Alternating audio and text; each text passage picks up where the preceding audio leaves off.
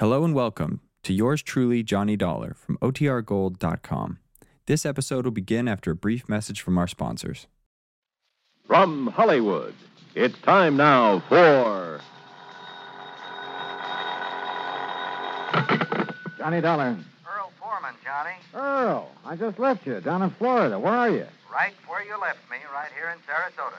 Oh, well, if you're worried about my expense account for that case we cleaned up together, I was just about to mail it to you. Why don't you bring it down here instead? Huh?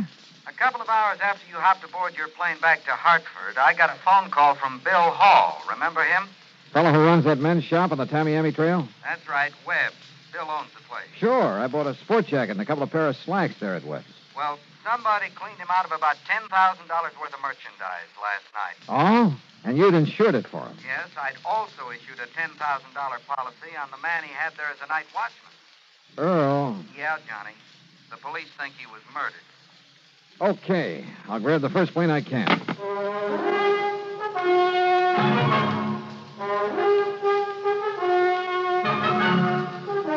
Bob Bailey in the exciting adventures of the man with the action-packed expense account. America's fabulous freelance insurance investigator. Yours truly, Johnny Dollar.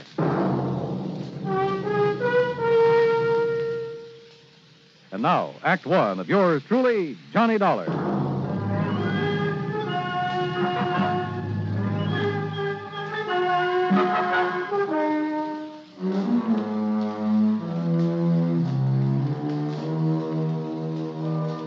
Expense account submitted by Special Investigator Johnny Dollar to the Tri-State Life and Casualty Company, Sarasota office.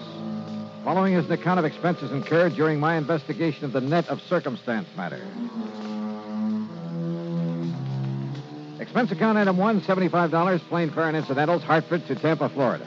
There I'd figured on changing planes, but Earl Foreman met me in his car, and by 7 p.m. we arrived in Sarasota. We drove straight to Webb's. The place was in a mess.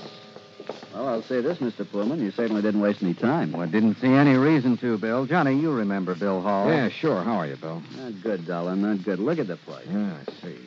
You've lost a lot of your stock. We haven't finished checking yet. I sent the boys home to get some sleep, but as nearly as we can tell, whoever did this got away with over $9,000 worth of clothing and accessories, and heaven knows what they did to old Jimson. Jimson? Jimson Cooley, the night watchman. Earl, you said over the phone that you thought he's been murdered. Yes, sir. Somehow they must have got old Jimson to open the back door for them. Then when he saw what they were up to, he tried to fight them off. You'll see the marks of a big struggle out back. And bits of his clothing were lying around, covered with blood. But no sign of him. Johnny, the police figured that they must have killed him and then dumped his body somewhere. You keep saying they, Bill. They had so little time that, well, one man couldn't have done it alone very well. You see, it all happened between the regular rounds of the PD's prowl car. Last time this sort of thing happened, there were 3 men in on it. Well, you been robbed before? About a year ago, something like $18,000 worth. The police managed to track down 2 of them. Oh? What about the third? Well, he was never identified, or rather, he was identified but never located. Anyhow, it was after that we put old Jimson on as night watchman. I wonder about that third man. Was your store the only place that Jimson watched? Yeah, after all, he was a pretty old man. I gave him the job to help him out as much as anything else. And I figured his just being around would keep something like this from happening again. I guess I was wrong. Jimson used to run a shrimp boat in his spare time. He used to work the spot east of Humpback Bridge a lot, south of City Island. That's right. Come to think of it, I heard a boat working out there last night. The point is, he couldn't really make a living at it, so he was glad to take what little we could give him for this watchman's job. And in return, somebody's taken his life. I'm afraid so. Of course, you can't be sure until his body's found. What are you thinking of, Johnny? Well, if by any chance this Jimson Cooley isn't dead... The police say that according to all the evidence... If he's still alive, he's the one person who could tell us something about whoever cleaned out this shop. Have the police found any actual clues to work on? Well, no. That's where you're wrong, sir. Sergeant Drummond. That's right. Johnny boy, how are you? Hiya, Sergeant. So they dragged you in on this. Yeah, I'm afraid so. Well, you know how it is, Drummond. When the police can't get anywhere, you call in the expert. Oh, and I thought you was a friend of mine, Mr. Pullman. You said that Bill was wrong, Sergeant. What's it? When he told me your boys haven't found any clues to who did this job and knocked off Jimson Cooley. Knocked him off, huh? Well, now, what's that mean? One of the boys picked up a drunk last night right in this neighborhood. Yeah? Late this morning, when he'd sobered up enough, we sent him home. But a little while ago, he comes barging back to headquarters. Seems he'd suddenly remembered something he saw around here last night. Go on, Sergeant. Oh, it must have been around 2 or 3 a.m. That's when we figured the robbery occurred. And the murder of Jimson Cooley. Yeah? Please, get to the point, Drummond. Well, he was holding up that building across the street, minding his own business and his bottle, when all of a sudden he saw a car come round from in back of this building and head north on the trail. Maybe two of them, he wasn't sure.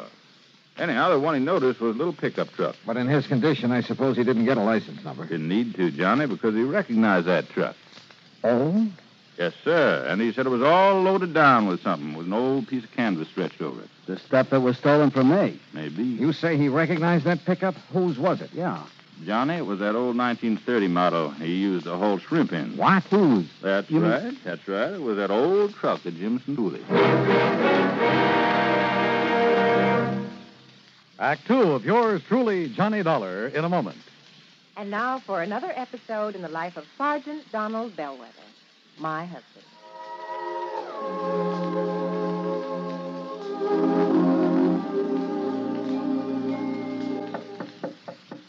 Good morning, Mrs. Bellwether. Would my lady prefer to have her breakfast in bed this morning? Oh, what a perfect husband. Thank you, darling. Here's the tray with the coffee, the toast, and the orange. Oh, fine. I forgot the orange juice. Hold the tray, honey. I'll be right back. Oh, darling, what happened?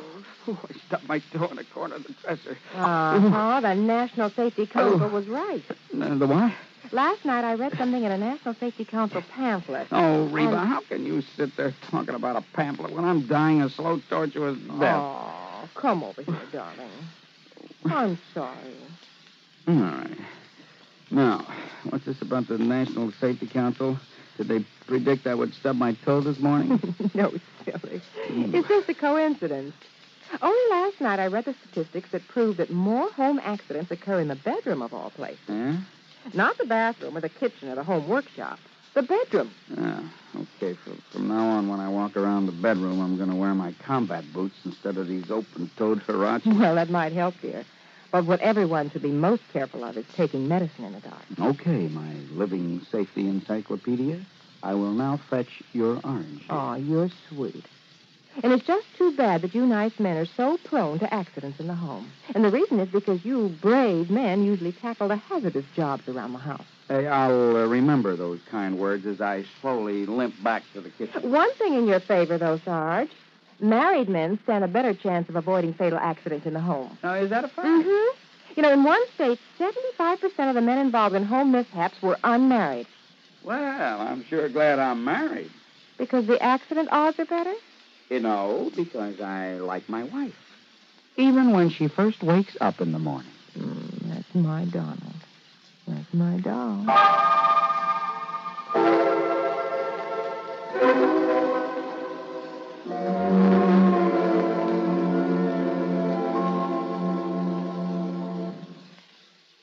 And now, Act two of yours truly, Johnny Dollar, and the Net of Circumstance matter.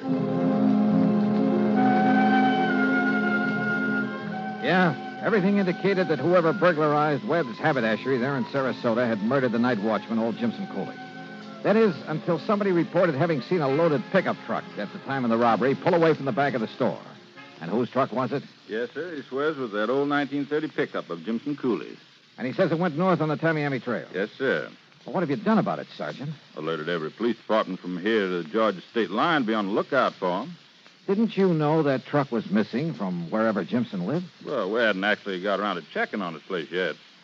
You thought he was murdered, and you didn't even bother to check his home? Well, we called his wife, Johnny, and when she said he hadn't come home with all the evidence of a big fight out back of this store... Oh, fine. You can't blame him, Johnny. All the blood back there, bits of Jimson's clothing that were torn off on...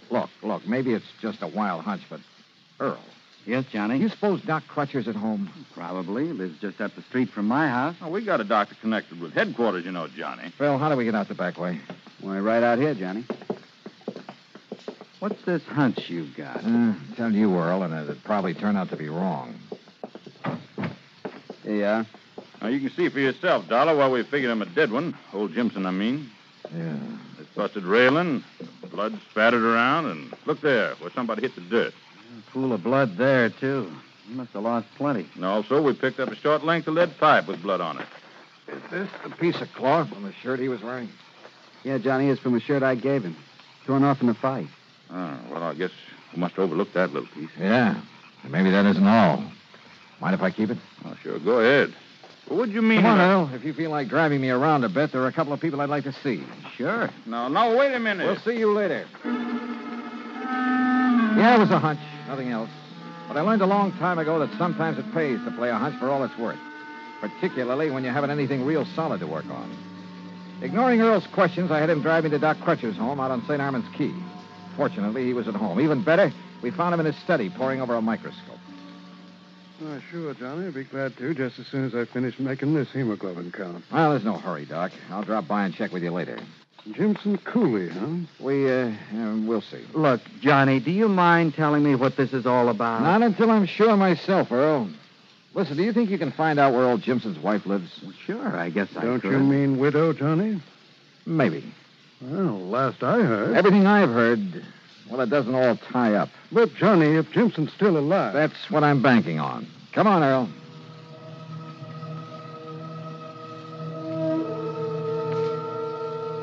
The Cooley place, far out on the edge of town, was a shack and nothing more. In the darkness, it didn't look much better than the beat-up chicken house at the back of it. As for the chickens, well, half of them were asleep out in the yard until we got there. Yes, I'm coming. Yes, what... Oh, Mr. Pullman. Mrs. Cooley, this is Mr. Johnny Dollar. Listen now, Mr. Pullman. They found Jimson's body yet? Well, no. As a matter of fact... Well, I sure hope they do. That's all I got to say. Because if they don't, at least what Miss Canterwell told me today, if they don't, I might have to wait 5-6 years before I can collect that insurance that Webb bought on him. Gad. Well, got any news about him or not? Johnny? You don't seem to care much whether your husband's alive or not, Mrs. Cooley. Now, why should I? You lazy bum. If it wasn't for me raising these heavy... I said, sky! When he was shrimping and selling them for bait to them Yankees that come down to fish around the other winter, he done pretty good. We had meat on the table now and then, besides chicken. But ever since they gotten that soft job sitting around that store every night. Did you notify the police when he failed to come home this morning? I did not. No. Besides, when I seen that one of them nets was missing. You see where he keeps them hung over the limb of that tree out there? Mrs. Cooley... Well, what I figured is maybe he'd gone out to do some more shrimping.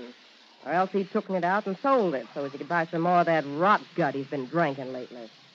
So I got this broom handy by the door. What do you mean? To keep him out so he wouldn't try to come in and beat me. Beat you? Sure, like he always does when he's been drinking. And then when he didn't come home at all, Mrs. and Cooley. when Miss Canterwell stopped by and told me he'd been killed. Well, you know who I think, Donnie? Who? One of that gang that tried to rob Webb's last year. Now, why do you think that?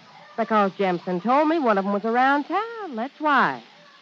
Jimson knew who he was and didn't report it to the police? Well, how should I know? I wonder why not. Now, look, if you all didn't come around to pay me my insurance, what is it you want? Well, what I really stopped by for, Mrs. Cooley, was to see if you'd sell me one of your chickens. What? Yeah. Why, sure. Only it'll cost you money. Maybe 75 cents? All right. Here's $1, and we'll call it even. Well, thank you. Here, chick, chick, chick, chick, chick, chick. Now, you look out for them fancy clothes of yours, and I'll wring its neck. There you are. Only I suppose you want it plucked, too. No, thanks. Suppose you just give me the head. Eh? Yeah, you can have the rest of it for dinner tomorrow. What? And come on, Earl. Let's get back to St. Armand's Key. I'm sorry, Johnny, but I really ought to have some of the materials down at my office for putting that specimen you gave me under the microscope. Of course, if you could wait until morning. Oh, sure, why not? Once more, I could use a little shut-eye. But here, Yeah. take along a sample of the blood from this, too, will you? You've been out raiding somebody's chicken coop? Well, you may want it for comparison, if you know what I mean. Yes, Johnny, I think I do. Well, I don't. Earl, why don't you and I go home and get some sleep?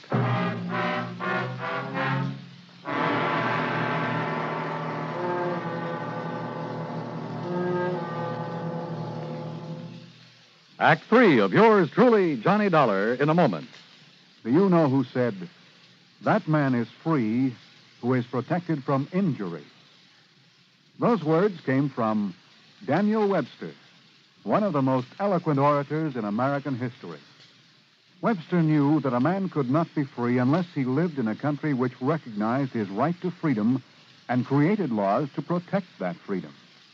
A slave state may say that its citizens are free, but as long as a single citizen can be harmed by the whim of a country's rulers, true freedom does not exist. A man is free only if his rights to freedom are protected. Remember the words of Daniel Webster. They are part of your American heritage. The free man must be protected from injury.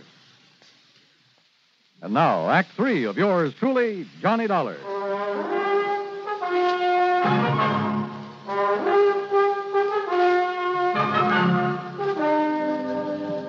Early the next morning, I got a phone call from Sergeant Drummond down at headquarters. Yes, sir, Johnny. Some of the boys found him laying in his car on a little wagon trail just off Bee Ridge Road. Jimson Cooley? Jimson Cooley.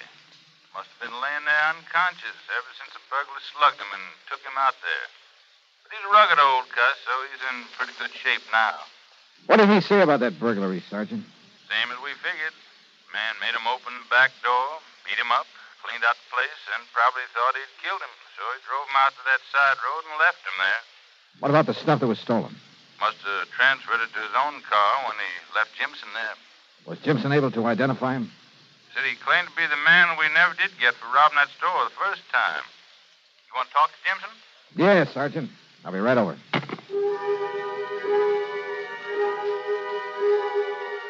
I had Earl driving down to headquarters. I saw Jimson Cooley, talked to him, but learned nothing from him I didn't already know. He was a disagreeable old coot, the sort who would get drunk and beat his wife. He still wore his badly torn clothes, and yes, he had a couple of cuts and bad bruises. But were they enough to account for all the blood we'd found in back of the store? I asked Earl to drive me over to Doc Crutch's office. Well, just finished, Johnny. And? I'm sorry, but the blood that was spilled out in back of that store was not chicken blood. But... Well, now I see what you were driving at, Johnny. You figured maybe Jimson had done the robbery himself. Wait, Earl. Then he'd covered the place with chicken blood to back up that story of a fight with some burglar. Oh, I think he was in a fight, all right. Huh? But I don't think he lost. Doc?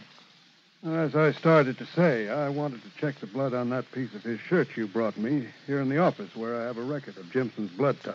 I got it when I made his insurance examination. Or was it his? On the shirt? It was human blood, all right, but not Jimson Cooley's. All right, then. I guess his story of having been forced to open the store, then beat up and knocked out and left out there in his car by the burglar is true. Wrong, Earl. Well, what do you mean? Why not? Didn't you say you heard a shrimp boat out on the bay last night? Sure, but what's that got Cooley's wife said one of those heavy-weighted shrimp nets was missing, didn't she? Well, yes, I And remember this. Bill Hall said that one man wouldn't have had time to take all that stuff out of his store alone. So maybe there were two burglars, and I still don't Jimson said there was only one, so I think he was helping him. And, Earl, do you think for a minute that Jimson lost all the blood we saw out in back of that store? You saw him there at headquarters. Well, he didn't exactly look as though he Of course could. he didn't. But then, Johnny... First, we wanted to find Jimson's body, but then he turned up alive. Now we'd better find the body of this other man, whoever he is. You're right, Johnny. Then you'll really have a case. Sure. So, Earl, let's go fishing. Fishing? Well, you know how it is. When I'm really stuck in a case, everything all muddled up, well, it's time to relax and kind of let your head clear. Come on, let's go. Sure, Earl thought I was crazy, but we unhitched the boat from his private dock and headed up the bayou. Then passed under Humpback Bridge and into the outer end of Sarasota Bay, out toward City Island, where WSPB has its radio tower. I tied on a heavy trolling rig and tossed the line overboard. Johnny, you're crazy to use that heavy rig out here. The water's real shallow. All it'll do is drag the bottom. A little slower, Earl. Here in the bay, we use live shrimp to get sea trout. You know, about a number 2 hook and no sinker, we bottom fish. Slower, will you? Okay, whatever you say. And so we trolled back and forth over the place where Jimson ran his shrimp line. Johnny, it's no good fishing here with that heavy tackle. If this is where he got his shrimp, there ought to be fish or something. Maybe I'm after that something. I think you've gone nuts. 10, 15, maybe 20 times I had to reel in the line and take off a clump of seaweed that had gotten tangled in it. Bill began to get impatient. If we were really going to fish, why didn't we do it right? Then suddenly the old Fluger started to sing. Hold it, Earl. Kill the engine. Yeah, what is it? Just hold your horses. What under the sun have you tied into, Johnny? If this line will hold, we may have what I've been looking for. Can't imagine what kind of a fish would be that big here in the bay. Oh, fine. Fine. All you've done is get snagged up in some old hunk of rotten fish net. Yeah. Or a shrimp net. If you'll just help me get it aboard. Sure. Just a little more, Johnny, and I'll be able to reach the part where you've hooked into it. A little more. There. I got it. Now give me a hand. Right. Here now. Oh, they put a lot of lead on these nets. But I never thought they could be this.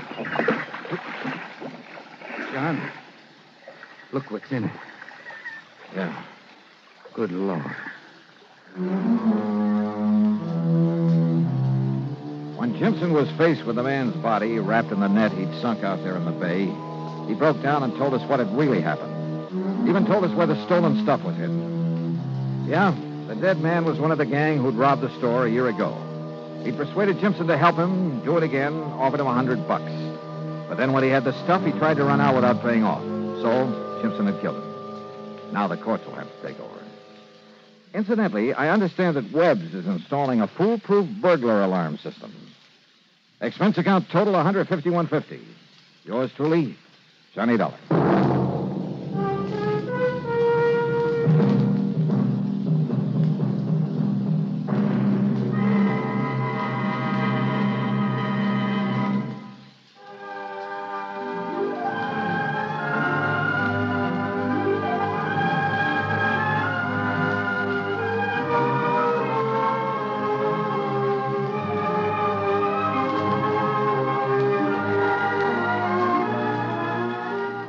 Yours truly, Johnny Dollar, starring Bob Bailey, originates in Hollywood and is written, produced, and directed by Jack Johnstone.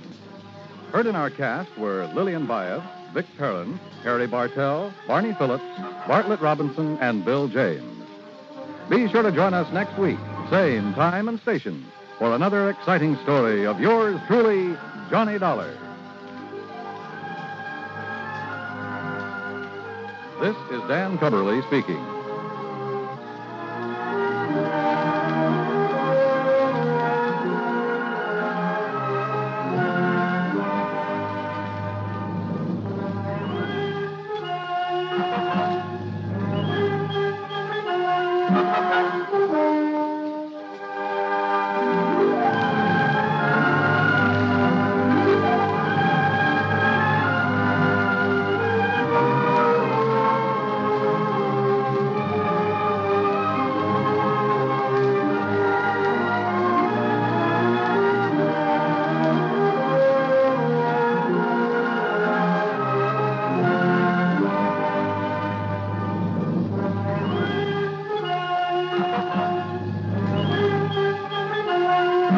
Johnny Dollar has come to you through the worldwide facilities of the United States Armed Forces Radio and Television Service.